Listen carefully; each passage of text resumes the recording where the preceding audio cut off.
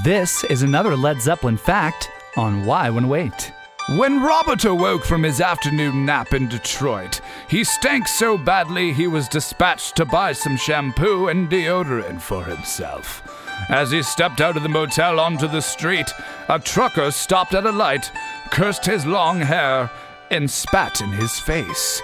Robert was upset. This has been another Led Zeppelin fact on Why When Wait.